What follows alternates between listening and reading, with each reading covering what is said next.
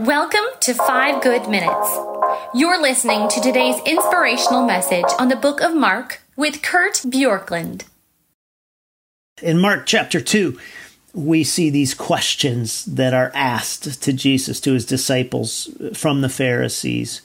And in verse 23 and following, we get the question of the Sabbath. One Sabbath, he was going through the grain fields, and as they were making their way, his disciples began to pluck heads of grain. And the Pharisees were saying to him, "Look, what are they doing? That's not lawful on the Sabbath." And he said to them, "Have you never read what David did when he was in need and was hungry?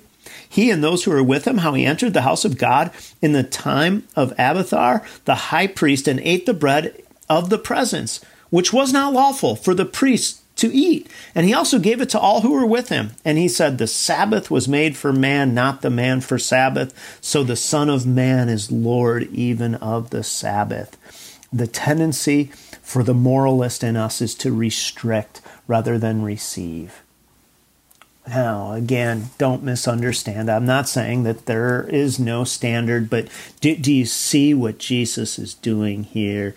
He and his disciples are recognizing that God didn't make the Sabbath so that we could feel good about ourselves by keeping a bunch of standards about it, but he created it so that people would be able to rest from their work and detach from all of the things that they normally do in order to celebrate God's bounty. And what he's doing is he's saying, I am the Lord of the Sabbath.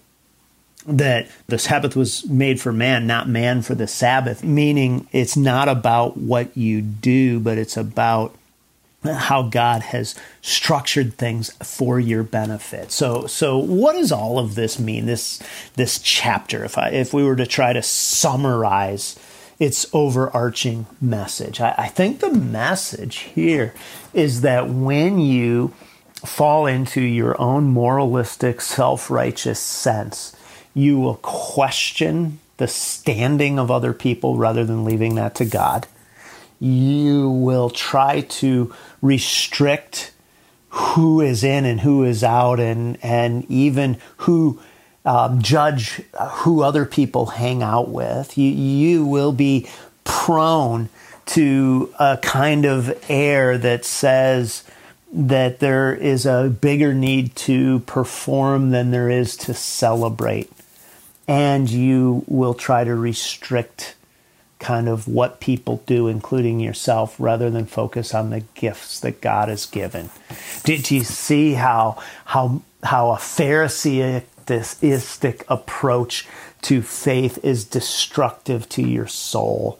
It turns God into a taskmaster rather than a lover, a bridegroom, the one who gives Sabbath and something to celebrate. How different would Christianity be? How different would church be if every Christian had a mindset that said, God has done it through Jesus Christ, and I live in the reality of that, and I get to celebrate it in a myriad of ways, day after day after day, rather than Christianity means that I try harder to perform better and I keep failing. Again, I don't mean to imply there aren't standards, but what I want to do is say this text teaches us that when we make it all about our standards, that we're actually making it about our morality, not about the goodness and the beauty of who God is and what God has done. So today, what would it look like for you to celebrate the grace of God and to get off the treadmill of performance and moralism and Phariseeism? Thanks for joining us here today. There's a lot of great content to explore on Orchard Hill Plus and on the Orchard Hill main feed from the weekend.